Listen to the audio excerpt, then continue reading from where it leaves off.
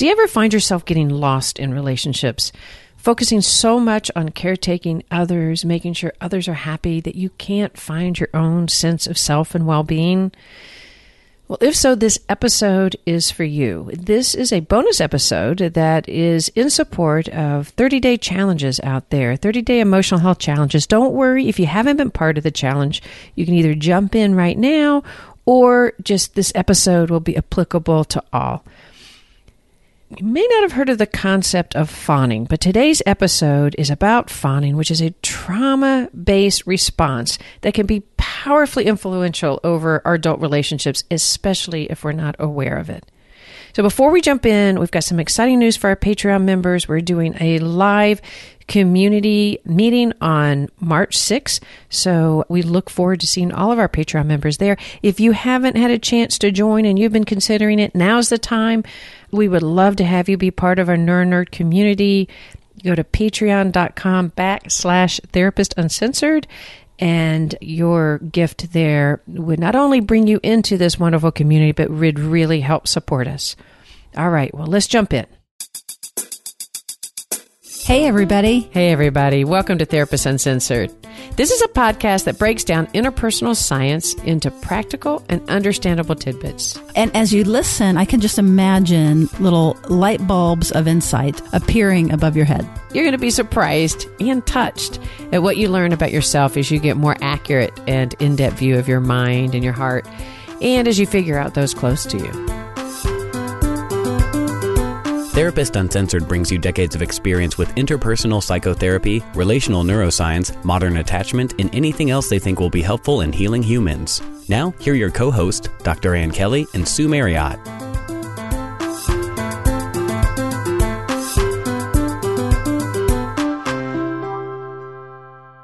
Welcome back, everybody. This is, again, another bonus little episode from Ann Kelly and myself, Sue Marriott, supporting those of you that are working on your 30-day emotional health challenge. A lot of people will identify a challenge related to the concept of being codependent. I hate that word, by the way. I have to agree with you. I mean, the one thing I like about it is people seem to understand the concept, and it's an important one. Oh my gosh, it's so funny. I have this visceral about that word. Well, what is it about that word? I mean, I kind of agree with you, but now I'm curious. This goes back to me being in the field for a long time, but, it was so popular for a while, and it became this go-to word related to relationality, and women in particular. So it's a part of me that's it's very easy to pathologize caretaking or ways that we've been socialized to connect, particularly as women, but not only. And then having somebody else stand back and call that, if we do our job really well, then we're called codependent. I don't know. And the other thing is, some of it was, 97% of people are codependent and the other 3% are in denial, or, stuff like that. That it's how is that even meaningful? So I'm sorry. I don't mean to go off on that crazy tangent. I think what you're saying, though, is you feel like it can be overused and oversimplified, and in some ways shaming, right? Like, you're codependent. There's something about that is actually a little shaming of being connected and relational. It can sound that way. Well, yeah, I think it even can be used that way. Right. But that's not how you brought it up. You were bringing it up around this interesting new idea around that. Yeah. And I also want to say that I think there has been, just to not completely defend the word, but those individuals that have had some relief learning about it. Yeah, I think that's true. And have really grown and have groups around it where people who felt really bad if they were taking care of themselves and feeling really horrible and feeling really selfish, and to get out there and to get empowered by the word. And many people have developed some empowerment about the idea that one can live too much on the experience of being there for other people. So I think this new word you're going to like a little bit more that's related, and that is the idea of fawning. So Peter Walker is the person who coined the term fawning. He is a clinician that has worked and written quite a bit on CPTSD, which is complex post-traumatic stress disorder. So it's trauma basically that isn't just one event that happens, but more of the drip factor. Like an example would be chronic neglect emotional, maybe abusiveness, the effects on the body as it stays over time. And then if you think about it, when something's chronic, our entire body has to adjust to that experience. It's not a one-time experience, so your entire body ends up in the way of being adjust to incorporate that experience. So one of the reasons that we wanted to bring this idea in, this concept of fawning, what I love about it is it ties people-pleasing and compulsive caretaking and some of the things that are actually more trauma-based. And before we've talked about implicit learnings and implicit adaptations that helped keep us safe. Well, what he's bringing into mind is the idea that an outcome of trauma can be complicit caretaking, so much so that the person loses themselves, can get in very dangerous relationships. And it's one of those things that the closer you get to someone, as you get more attached, then you're more likely to lose yourself. Like it's a lot harder than to set a boundary or to express disagreement or to differentiate because your attachment system is activated now with that person. Right. And for those of you that just, even when you hear the word set a boundary, that it creates anxiety. Yes. You have this, you feel that is something that's negative and rejecting, or that somebody else is something to listen to. And what I like about the use of fawning is that we are bringing it down to a implicit body response. And I think that's less shaming. It's not just a choice being made to over caretake and care for others' needs. It's really created out of this fear of, if I don't, I'm not going to have a sense of attachment. I'm going to be alone. I will be lost, especially often people who have had a parent that might be narcissistic invites a kind of fawning response. If you don't, in fact, mirror the needs of a parent, you would feel this implicit experience of either a rage response or a rejected response. So for an infant and young children to learn that, to stand separate from that parent is going to create an implicit anxious response. You are going to develop a style that learns to adapt to that. And we've heard of this, over time, like role reversal in childhood. Like one of the signs actually of disorganization in kids is a really strong role reversal where the child is the one setting the boundaries for the parent, and the child is the one even reprimanding the parent, running the schedule, things like that. And that's an example of how it flips, where the child is not thinking about themselves, they're thinking about the adults in their environment and then managing them in order to keep themselves safe, which is not at all what a child should have to do. So that's probably a precursor to fawning. One of the things we wanted to point out about this is that this isn't a Steve Porges polyvagal, necessarily a neuroscience validated word. This is more in the clinical realm. This is a therapist who has found this description to be helpful to his patients, which is different than some of the things we talk about, which are sort of more specifically neuroscience-based, like the vagus nerve and even fight, flight, freeze, which has been validated and is absolutely physiologically what's happening. But people are beginning to talk about, and we've even mentioned it, fight, flight, freeze, collapse, faint, fawn. Like these are all other words that our nervous system does do related to keeping us safe. But I just want to make the distinction between, this is a clinical concept right now that I'm aware of. And if I'm wrong about that, I would love to hear from you. Well, and maybe even getting more in depth about what the concept is of fawning. Fawning, an aspect of that is an experience of merging with someone else. We're merging with somebody else's wishes, needs, and desires at the cost of one's own. And often without even the recognition of one's own. An expression could be, I'm happy when everybody else is happy. But what makes you happy? What makes me happy is when everybody else is happy, right? So that can be an expression, but it's an aspect, and it's something that I can relate to, something about my personal challenge. When I know everybody else is experiencing a great movie, I'm going to have a good time. But I do draw the limits on animations. I was going to think about horror movies. Yes. I don't care how happy anyone else in my family is. I'm not doing a horror movie. So that element of fawning is, somebody that can merge with others' wishes, but it can happen to this deep. We all can do this, right? It's not like, because there's a socialization piece about this. Yes, it can be a real strength. But when it is related to severe trauma, It's the intense, overwhelming feeling inside oneself if they do stand separate that is a really important part of this. Yeah, that it's not a choice. Right. And I'm curious, like, since you were identifying some on the losing yourself, and you gave in a previous episode a great example of you not doing that and feeling really good about it in a particular social setting. Does this feel like that this fits for you related to the trauma piece, to the compulsive piece? Or, you know what I'm saying? Probably. If I stop to think about it, yes. Thinking about the experience, I think in a previous episode, sort of the fear of seeing, sort of single mom in a panic about finances. I can really relate to sort of being with my mom in a panic state and really feeling my need to want to help her not be panicked, want to help her feel okay. Because, of course, as a child, when your parents panicked and it's the only, that's a really scary experience. So the idea of stomping my feet and say, I don't care how you feel, I'm doing A, B, and C, probably wasn't as much of an access back then to me.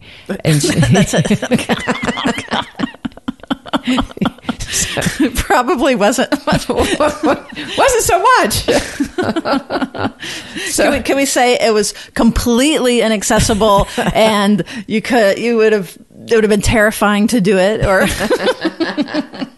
so coming back and like being able to, and for me, it wasn't solving the financial crisis. That was my brothers and siblings, but it was helping my mom come out of a scared state. That became my talent, not a coincidence. I became a psychologist. Exactly. But helping my mom coming out of a scared state was something that was a real priority in my body for survival, and then became something that I really identified with. So do you imagine then that this clinical term fawning and tying the caregiving that you're struggling with now more to your history or more to trauma, do you find that could be useful for you? Oh, definitely. Definitely. I think especially recognizing the implicit feelings. I mean, don't get me wrong. It feels great to be able to be there with somebody and help them through emotional crisis, or to be the one people turn to. And so that can be very self-fulfilling, and you could forget that there's something missing in that element because it's so self-rewarding, right? And I don't necessarily run around experience it like, oh, nobody's taking care of me. I don't experience that. I have great friends and people are very loving. But to recognize the implicit experience of panic that might come in that I might not otherwise recognize, because it's a subtle feeling for me. It's so subtle, I might not even recognize it. So to be able to recognize that somebody else is struggling and that I can sit next to that person, again, it doesn't happen to me in the therapy hour because it's so separate, but somebody I love, and wanting to just be there about their struggle rather than also being in myself with them in that struggle. It's an important part of recognizing self-awareness and how that implicit things can be so subtle in your body if you don't really attend to it. There's a distinction between, at times, kind of performing a social script or a role that we've identified with around people-pleasing or caretaking or, things that are kind and generous, but then being able to differentiate that from being triggered and where that it's coming from more fear and a more panic state, that those are two different things. And so maybe some of this is like getting more clear about the separateness, so that it's not that you have to become a mean person or an aggressive person in order to resolve this. It's more really being able to distinguish where you're coming from when you have an urge to act. That's how I would say it. I like that. And honestly, that's slowing down. Literally, the aspect of slowing down, not being necessarily in that unconscious panic that I might not even recognize, it just slowing down a little bit helps me be with that person and myself, rather than feeling the gratification of being with the other person, which is really easy to feel, but also staying in tune to myself. And so it's just a subtle little shift in slowing down, but makes a big difference. So one of the things that you're highlighting about this, so anybody that can identify some with this idea of fawning, obviously this is kind of more on the red side, preoccupied side, anxious side. So one of the things you're identifying in is, we've talked about this earlier and you're kind of mentioning it now, but it's like being able to stay in touch with your own personal values. Mm-hmm. So that the needs that are across from you don't become primary, that you're able to hold on to and even know what your values are. Right. You've spoken more at length about that before, but I feel like sort of highlighting for those of you that are struggling, it's like, so the space that you're talking about and this time that you're taking is a way to like hold on, what do I think and feel? Values can be a loaded word, but really like, what am I wanting to do with this? What serves me? Right. So one of the reasons why when we speak about mindfulness so much on this podcast, mindfulness and meditation, literally that's the pause. Literally, it's amazing how much a pause in our experience about things, even before we react to somebody, or just taking a moment of pause in internal connection. It's an internal connection to self that then allows us to connect to another and exist. If you're around somebody who is too caretaking, and we probably have all had that experience where somebody is caretaking and about the other person, it's an interesting experience if you're around that, because you almost want to push them back, right? It actually brings up some feelings. Aggression. Right. So if somebody is so extreme in the fawning department that they don't know it, they actually can, unfortunately, elicit aggression in other people. Yeah, and part of that is because they've cut off their own sense of aggression. Yes. That they're not aware of their own needs. Maybe their need is for you to be happy or you to need them, but it's not the person who we're helping. It's not their need to be taken care of. It's my need to feel like I'm taking care of you. You know what I mean? Yes. It's my need either to feel needed or to... So it's actually a selfish, aggressive act. And I say this again with love. We're just trying to pull it apart. That like, let's say when I'm actually triggered, not just when I'm being kind, but when I'm triggered and doing something out of an implicit fear, and it's more compulsive, that really what's happening is my need to not feel those feelings become primary over what the other person needs. And so at times if we keep giving them that, it can actually disable the other person. I'm thinking of a parent and a child, for example, or a parent and an adult child in particular, or even couples, that if we're giving, it really teaches the other person to sit back and to like, wait for it, not to express their own needs, not to be able to differentiate, you know what I'm saying? So I like thinking of aggression because it can be aggressive. Again, aggressive we don't see as bad. It's like a life force helping us get what we want. I'm thinking of the aggression seminar that we attended where Patty Alwell, former Therapist Uncensored co-host. Yes, reminded us that aggression is about being aware of and getting your needs met. We think about aggression in the terms of sort of an act of violence. And so it tunes that into a different thing. The act of getting one's own needs met means you have to know what your needs are. And then the act of connection and what other people's needs are. And now then that's what you're saying with mother-child. If your need to be a mother is to serve and be a great mother and you're getting all the needs met for the child, it's really about this unconscious need to be a good mother. Totally. And that's why I'm calling it selfish. Again, that's not with criticism. It's just naming the truth. Like it's about ourself. It's not actually about the other person. Well, it's so interesting. You call it selfish, and I get that. I think often it feels selfless. Right. I don't have a need and you do. And so it's selfless. But one of the things I like to mention about selfless is if you really separate it, it's selfless, right? Like there is no self. Right. That's where it becomes kind of aggressive because I'm going to lose myself, quote, for you, which kind of means then that you're responsible for me because now I have no self. And kids can feel that. Yes. Right? They can feel that I need to be this good kid because my mom or my dad's put so much into me.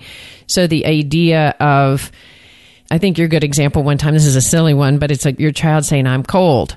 And the mom jumping up and grabbing a blanket. And we're not talking about a 4-year-old. We're talking about an 8-year-old, instead of the child saying, Mom, could you hand me the blanket? Where the child's identifying their need and then making a request rather than anything the child mentions, it becomes the act of somebody else's need. And part of what this then can tune us into, so for those of you that are identifying with this, it would be helpful for you to begin to pay attention to how you ask for your needs to be met and also begin to study how other people ask for their needs to be met. It gets really interesting. So your example that you had the other week about your experience with the show. So shorthand, I was at a show. For those that didn't hear the other episode, I was at a show where it was incredibly wonderful and emotional. And my friend was having an experience of crying. and feeling very intense. And I was able to be with her in her experience, but really also tuned into myself and what vivacious feelings I was having. Right. So then if we go and examine that a little bit more with this question of how do we express our needs, that the old model would have been that the crying inside, I think, that the crying was, you should take care of me. The crying would have been interpreted as a bid for come take care of me now. Which it wasn't at all, right? In this case, it wasn't at all. It was them being in their own experience and you being in your own experience. And I will add that she was in her own experience, but she did want to share it. I mean, like it wasn't like over there to the left, she's having her own experience and she was sharing it with me in the emotional place, but she wasn't asking for me to caretake. And if I wasn't aware of myself, I would have thought, oh my God, and it wasn't that at all. It was a shared experience. The other one we want to tell everybody, and this is important, is we all want people to read our minds. And we all want people to get it right. And we don't want to have to say what we need. We want people to just know and get it right every time. But in this world... Is that bad? Yeah. Bad news. In other words, in this world of adults, we have to always say what we want and need. And we hear this all the time. Well, you should know. If you love me, you would know. And we are calling that out. It's like we get the feeling, we have the feeling even, but we have to use our words as we teach our kids.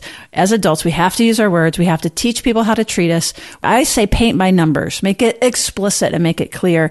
And that way, if you're asking all the time for something, it's not a demand. If you never ask for anything, it becomes a demand when you finally say something. And then it feels really hurtful when the person doesn't do it.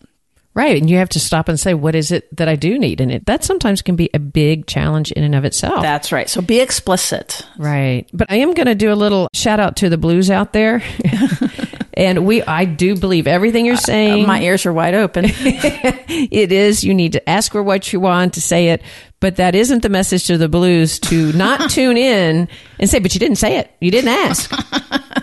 Because we are also each other's resources. And so it is also just as important to say, hey, how are you doing? Are you getting your needs met? Tuning in, asking is also very important. It's it's a funny point, but it's also totally fantastic. And what's really cool, Anne, is that we're being so consistent. Because what we talk about when we talk about the red, which again is on the more preoccupied, anxious side, or it's when any of us are in a state of where that we're more anxious, that what happens is we tend to get more externally focused. And it feels like our needs are obvious. And then when they're not being met, that somebody's doing something to us. That's kind of a rough example on the red. But when you're in the blue, the opposite happens, which is that we're more cut off interpersonally. And so we know what we're thinking and feeling really easy. And we make the assumption that the other person, if they want it, they're going to ask for it. Well, actually, hang on, correction, because I can hear people going like, wait a minute, we don't always... So on the blue side, actually, it is true. We can be really cut off from our bodies and not be having an emotional experience of ourselves, to be a little more nuanced. But as far as like being able to say, I want Chinese, or I want good Tex-Mex, or whatever that is, that's typically easier. So on the blue side, we always encourage exactly what Anne's saying now, which is to tune into the other person. It's like, okay, yeah, you want Tex-Mex, but what do they want? It might not be as easy for them to say what they want. It doesn't mean they don't have an opinion. It might just mean that you always are the one that leads, and so they are just naturally following. So if you're out there listening and you recognize your partner or your friend always says, sure, that'd be great, whatever you want, that might be a sign not to get angry and say, and that can be a temptation. I see that a lot in couples. Get angry is like, God, why don't you ever make a decision? And now remember, when we activate anger and shame in somebody, that isn't the time that they're going to be able to take on their biggest challenges and say, hey, we always go where I want. Slow down. And I want you to name 2 places that you would really want to go to, like help them and tune into them. And you know what? They might not be able to right away, because it'll be like, I don't know, because that's part of the point. That's part of the adaptation is to kind of blend in.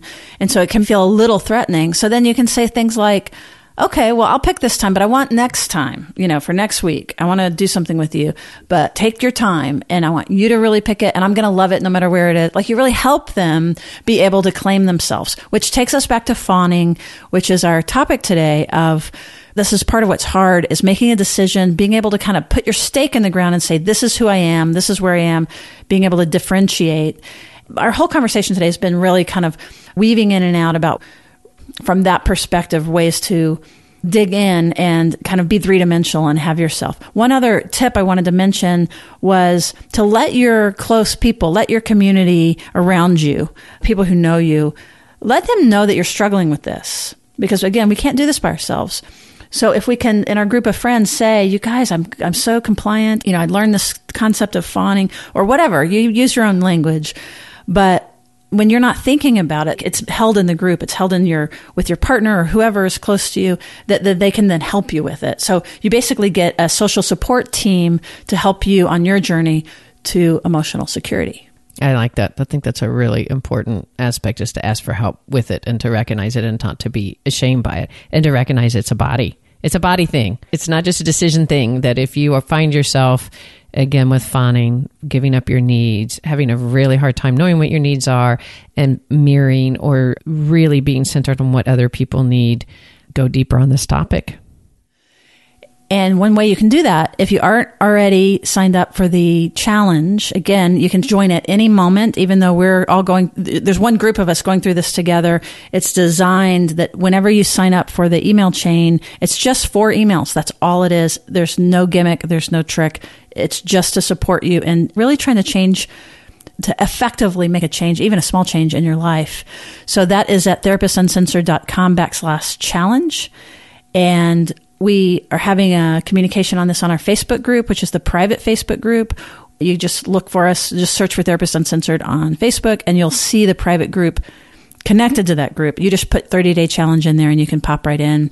And you get to start your 30-day challenge anytime you want. That's right. It does not need to have been started with us as a group. So just consider your 30-day challenge the minute you pop on and take it. And for those of you who are doing it with us, so you'll be getting these emails. So I would just want to point you back to the emails, which is the last one. I'm not exactly sure when this one's going to go, but the second email, I think, in the series has a bunch of mindfulness apps. So that's just one little resource in there I wanted to call out, that if you aren't already, we talk about journaling, but we also talk about mindfulness. And we've talked about that a lot on this podcast, but in particular, that's a hack, and that's going to help probably most goals. The more that we can practice controlling where our mind goes, and your mind is a muscle, and this is a really, really impactful way to begin to regulate your nervous system. So you might pay attention to that particular email. Lots of the apps are free. And again, it doesn't have to be an app. There's lots of ways to do mindfulness meditations. But just wanted to mention that particular little trick that we're hoping people are journaling, hoping people are at least exploring mindfulness meditation or some sort of mindfulness practice. And I think that's good for today. I think that's good for today. Want to encourage you guys, if you are enjoying this podcast, we would really appreciate it if you could get on and rate and review us. We get so many wonderful reviews, and it really means a lot to us. And we read every one of them, by the way. Yes, we do. And we can't respond because they're on these podcast platforms where we can't reach you back. But anybody who's left one, we get together and we read them, and it's super cool. So thank you. And it really actually helps us out also on our platform. Guests take a look at it, and it helps us get cool guests. So. And I want to do a big shout out to our Patreon members. Thank you so much for supporting us. And if any of you out there feel like you can contribute even as little as $5 a month to help us continue to produce this podcast, we'd so appreciate it. Go to patreon.com/Therapist Uncensored. You could also be part of our very vivacious Patreon community and Facebook group. And anyway, yeah, and just last thing thank you. And last thing on that is that I know when we run into you guys and meet you, a lot of you say that you refer people to the show. And especially if you're a professional and you're using this for some of your trainees or your students or your clients, family members, anything like that, that would be awesome to become a patron. It gets you more access to us and really can help steer the show. All right. Thank you for joining us, and we'll see you around the bend.